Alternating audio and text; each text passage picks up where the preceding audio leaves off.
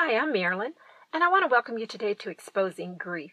When we expose anything, it becomes less threatening. To expose loss and grief will provide us with some emotional control.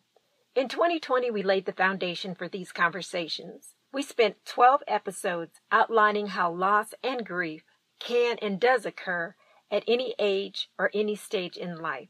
You can go back and listen to those foundational podcast episodes, or you can begin listening today as part of a journey to become more emotionally and mentally healthy. In the year 2021, it is our resolve to be more emotionally healthy. This is not something that occurs overnight or is complete after a few sessions. It is always a good idea to take stock of where we are emotionally. Part of our goal is to avoid unexpected emotional breakdowns. Life can be challenging sometimes, and awareness of emotional triggers serve to keep our lives in some semblance of balance. Today, let's spend time exploring collective loss and grief, like the kind we all felt from witnessing 9/11. The visual pictures of planes flying into towers made that loss and grief more real than it would have been had we only seen pictures of the results in a newspaper or magazine.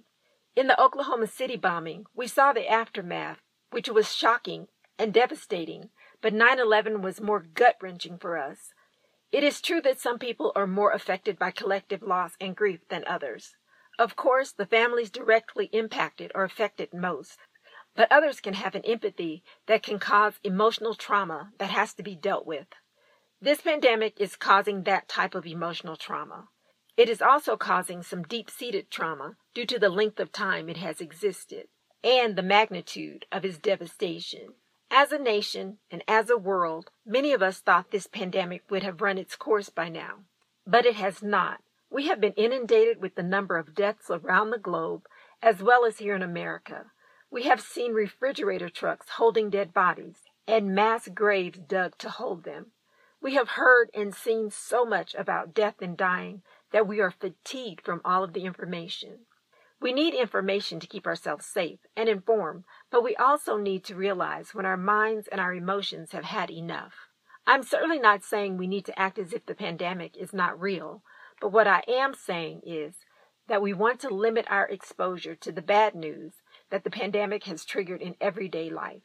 If the pandemic has affected you personally, then you will want to evaluate how to manage the effects. Once you realize that you cannot change a situation, then you have to ask yourself, what are my next steps? Or sometimes it may only be one step that can be made.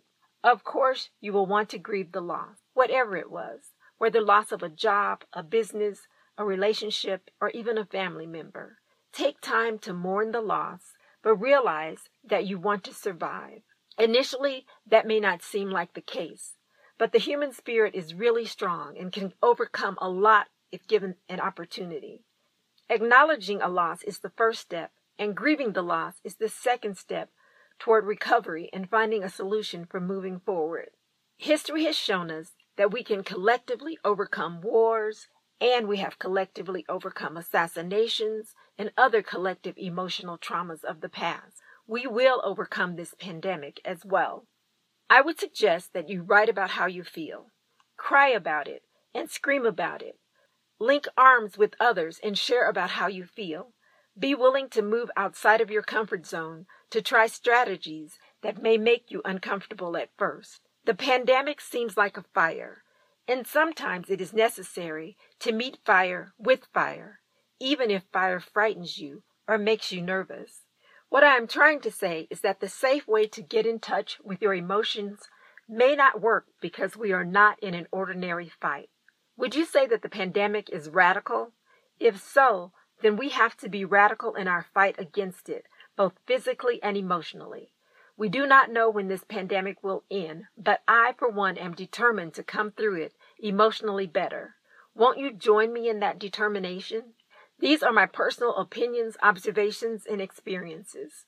Be a part of these important conversations about loss, grief, and emotional well-being.